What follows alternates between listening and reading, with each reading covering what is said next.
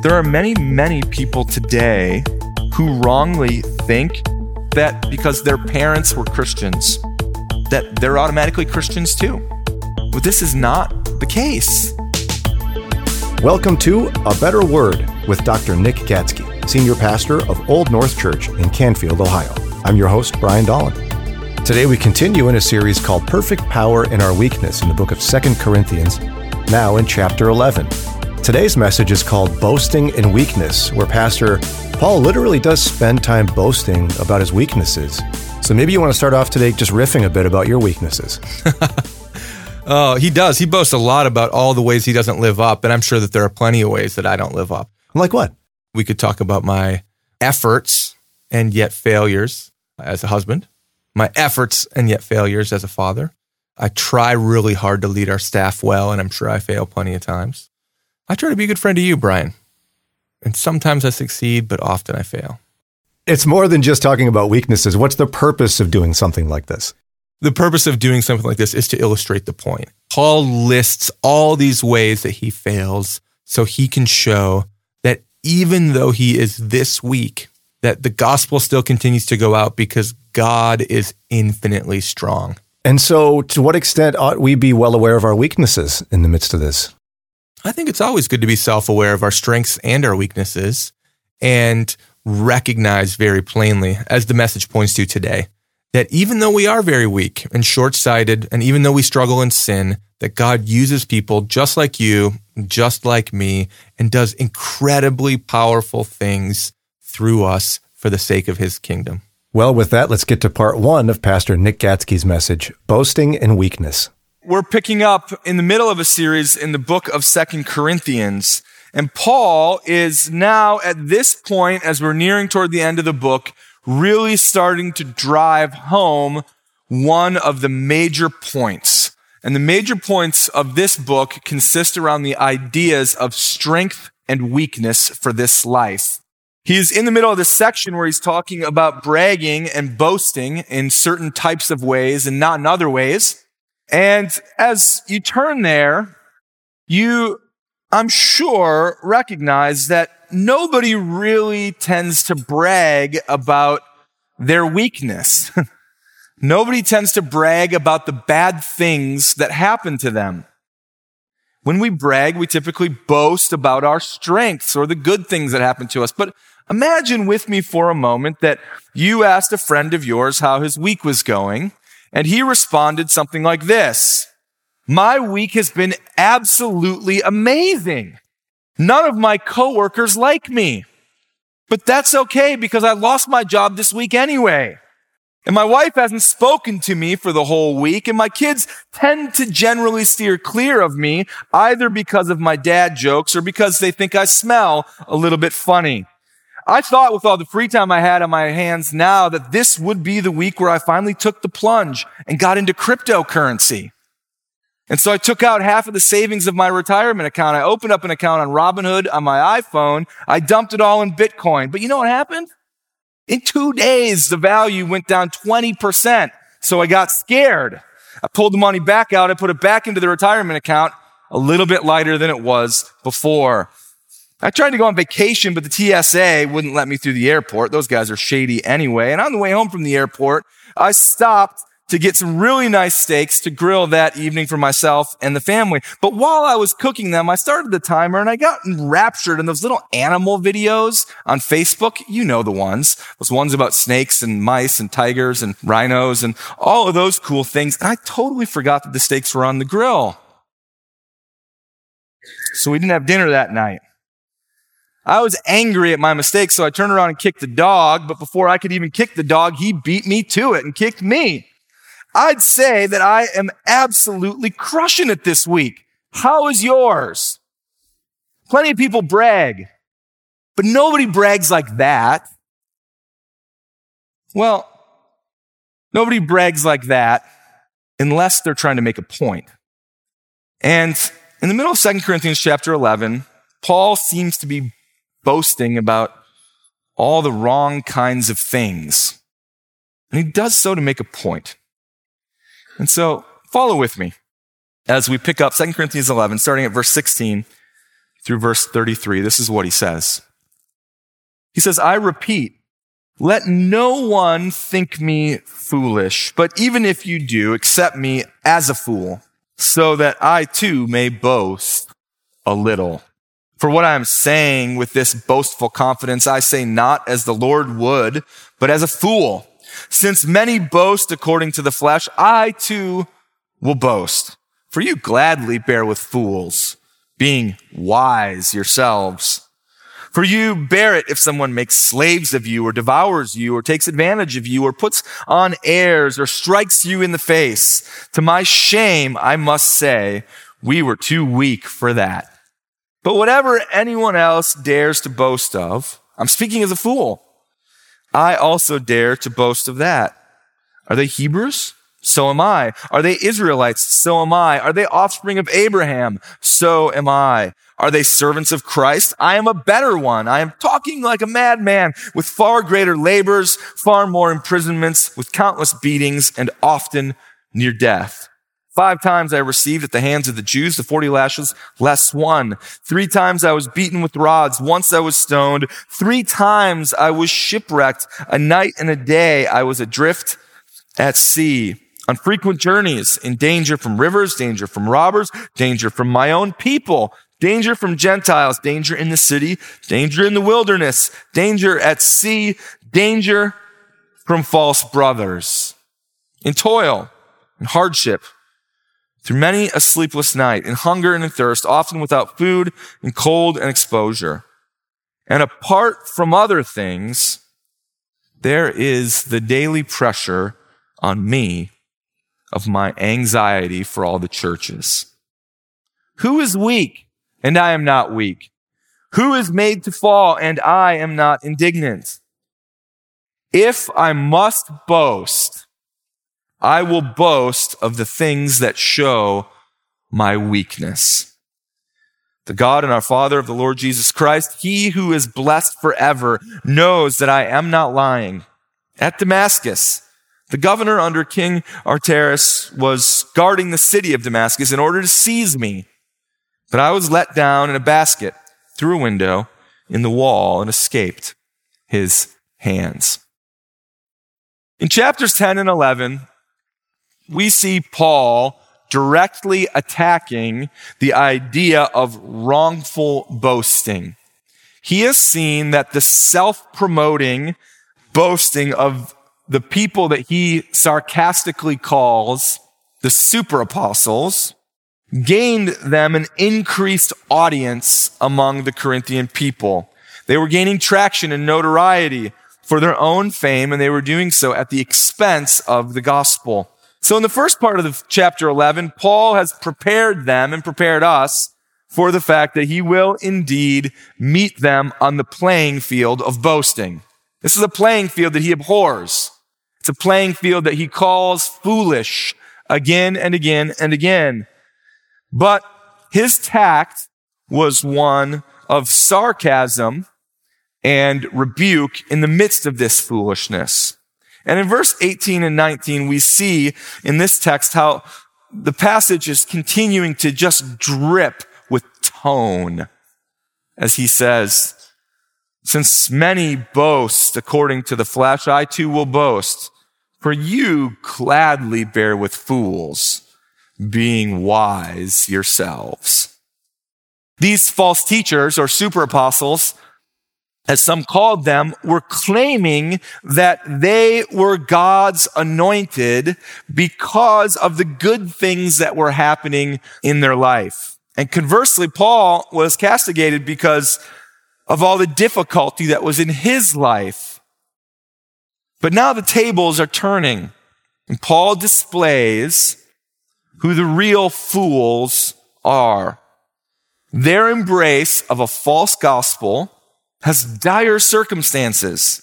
And he says so in verse 19, as he sarcastically tells them that they put up with people who make them slaves and devour them and take advantage of them, put on airs and strike them in the face. It's not a very comforting description of what these leaders or teachers are actually giving to them. And it just goes to show you that when you embrace false teaching. And if you embrace a false gospel, that the results are serious in their consequence. They're dire in their circumstance. They are harmful in their effect to you. A false gospel enslaves you, Paul says, because it will often place demands on you that God himself doesn't even demand of you. A false teacher will take advantage of others by promising them things that they cannot deliver if the adherents of their teaching will only do certain things that those teachers themselves will often not even do. And there's plenty of examples of this throughout church history and even in other areas of life. I think of the book that Michael Moss wrote a number of years ago called Salt, Sugar, and Fat. He studies how over the past 3 decades, America's largest food producers carefully studied how to help us all crave the junk food that we crave. For example, some of the food industry's biggest names, including Campbell Soup and General Foods and Kraft and PepsiCo and others, hired Crave consultants like Dr. Howard Moskowitz to help them determine what they call your bliss point, the point where food companies can optimize your craving. Frito-Lay, for example, the makers of course, Lay's potato chips, and a shockingly high number of varieties of Cheetos, 21 varieties, I think at its highest point, operated a research complex near Dallas, Texas that employed 500 chemists, psychologists, and technicians and spent up to $30 million a year to find your bliss point for their junk food. One food scientist called Cheetos one of the most marvelously constructed foods on the planet in terms of pure pleasure. I imagine that some of you might agree. Cheetos has what's called a vanishing caloric density. In other words, because it melts down really quickly, your brain thinks that there's no calories in it, and therefore you can just keep eating them forever.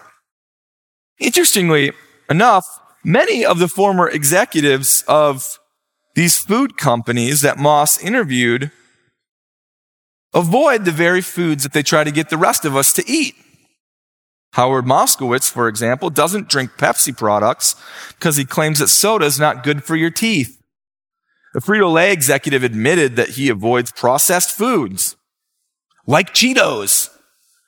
And Moss concludes, like other former food executives I met, this Frito-Lay executive overhauled his entire diet to avoid the very foods he once worked so hard to perfect. Friends, false teachers often press doctrine that they themselves can't or won't even live by. And this was happening among the Corinthian church. And those false teachers were known for their boasting, just as many false teachers are today. And so Paul writes about the credentials that point to strength in the midst of weakness. And as we look down in the text a little further, we see real confidence in the flesh. Paul comes to them and says, this is what fleshly boasting should look like. If you're going to brag, let me show you how to do it. And in verse 21 and 22, he shows us just that. Look at it with me.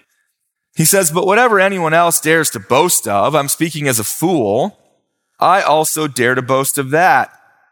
Are they Hebrews? So am I. Are they Israelites? So am I. Are they offspring of Abraham? So am I. Paul is pointing to his identity or to his pedigree, that if there was anyone who was able to boast based in who he was and where he had come from, it was this guy. And those 3 little rhetorical sentences point to an ethnic identity, a religious identity, and a covenantal identity.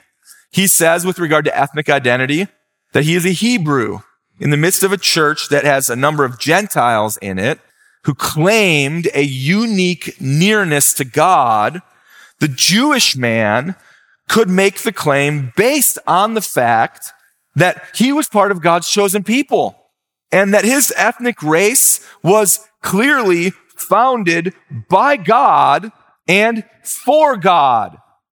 He also points to his religious identity. He refers to himself as an Israelite, pointing to the fact that his religious heritage gave him certain rights. Paul talks about the Israelites in a number of places throughout the New Testament. And in Romans chapter 9, he is talking about God's purposes in election, and he is saying that he would do anything to have his Jewish brothers and sisters saved, so much so that he points to the rights that they have. He said, they're Israelites in chapter 9, verse 4 of Romans. To them belong the adoption, the glory, the covenants, the giving of the law, the worship, and the promises. And then Paul points to his identity as a member of the covenant community. He refers to himself as an offspring of Abraham.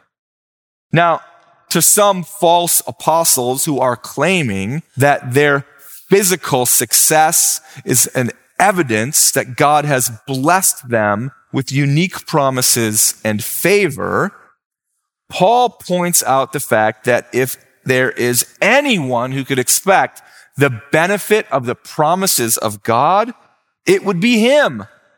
He was a child of Abraham, which meant he was a child of the covenant. And these promises weren't new promises. They weren't suspect or open to interpretation. These were the promises of old, promises that God had been slowly and consistently fulfilling to his covenant people throughout the course of thousands of years. And so Paul says in Philippians chapter 3, though I myself have reason for confidence in the flesh, also, if anyone thinks that he has reason for confidence in the flesh, I have more. Circumcised on the 8th day, of the people of Israel, of the tribe of Benjamin, a Hebrew of Hebrews, as to the law, a Pharisee, as to zeal, a persecutor of the church, as to righteousness under the law, blameless. If you think that you come from the right family, have the right education, or have evidenced the right kind of blessing, and that these are the things that point to the favor of God resting upon you, think again. You cannot top my identity and how it points to the nearness of God, says Paul. Friends, if we pause here, there's a really important application to consider. Because Paul is not talking about the aspects of his identity and boasting about them to prove his worth or value or his favor with God. In fact, he is boasting about his identity to prove the exact opposite. That his identity, as pure as it is not what gives someone favor with God. And there are many, many people today who wrongly think or function like they think that because they are from a certain ethnic identity or familial identity, that they will automatically have God's favor in their life. There are some people today who think that because their parents were Christians, that they're automatically Christians too. There are some people who think that because they're Americans and that our country was founded on Judeo-Christian values, that to be an American means that I'm a Christian too. But this is not the case. Not your family name or your country or any other part of your identity puts you in a position to be favored by God. Each person in this room needs to engage God and respond to God's offer for salvation on their own. Each person needs to repent of the sins that we have committed. each person needs to respond to God in faith in the Lord Jesus. Each person can be restored to God individually, and then those individuals create an incredible family identity, both in your blood family and in the corporate family here, and even to some extent in varying degrees in our nation. Conversely, some people might look at aspects of their identity and they say, I can't be a Christian and enjoy the favor of God in my life or in eternity because I'm not from the right family, or I'm not the right nationality, or I don't have the right education. I can't tell you how many times I've heard expressions like this. I'm an Arab. We're Muslims. Or I'm from an Irish or Italian or South American family. And so obviously we're all Catholics and we're not Protestant Christians. Or I'm not smart enough to get into all this Bible reading stuff that you Christians seem to really care about. And so I don't know if I'm smart enough to be a Christian at all. Or my identity as a person is wrapped up so much in all the bad things that I've done in the past, or the bad things my family has done. And the list goes on. But you need to know, if that's you, you need to know that God accepts sinners of all kinds, and he does so from all places and all ethnicities and all kinds of families and backgrounds. And we see the story of the Bible is replete with example after example of this. Think way back into the Old Testament, into the book of Joshua, chapter 2. There was a woman who was residing in a city who was not a Jew. She was a Gentile, and she was not just a Gentile, but she was a prostitute. And she was not just a prostitute. She ran a house of prostitutes. And when she came to encounter God, and she saw of his magnificence and his mercy, she followed him, and this resulted in her not only being used to save some of his servants, but eventually to become a God follower among his people and become the great-great-grandmother of the greatest Israelite king in the Old Testament, King David. Her name was Rahab. Think in the New Testament, many examples of Jews and Gentiles, of fornicators and murderers, and upstanding citizens. People from the right families and the wrong families putting their faith in Jesus. One such example is that of the Ethiopian eunuch, an African government official who was castrated, that's what it means to be a eunuch, as a vow of loyalty. And in Acts chapter 8, he's reading the Old Testament scroll of Isaiah, and he puts his faith in Jesus and is baptized.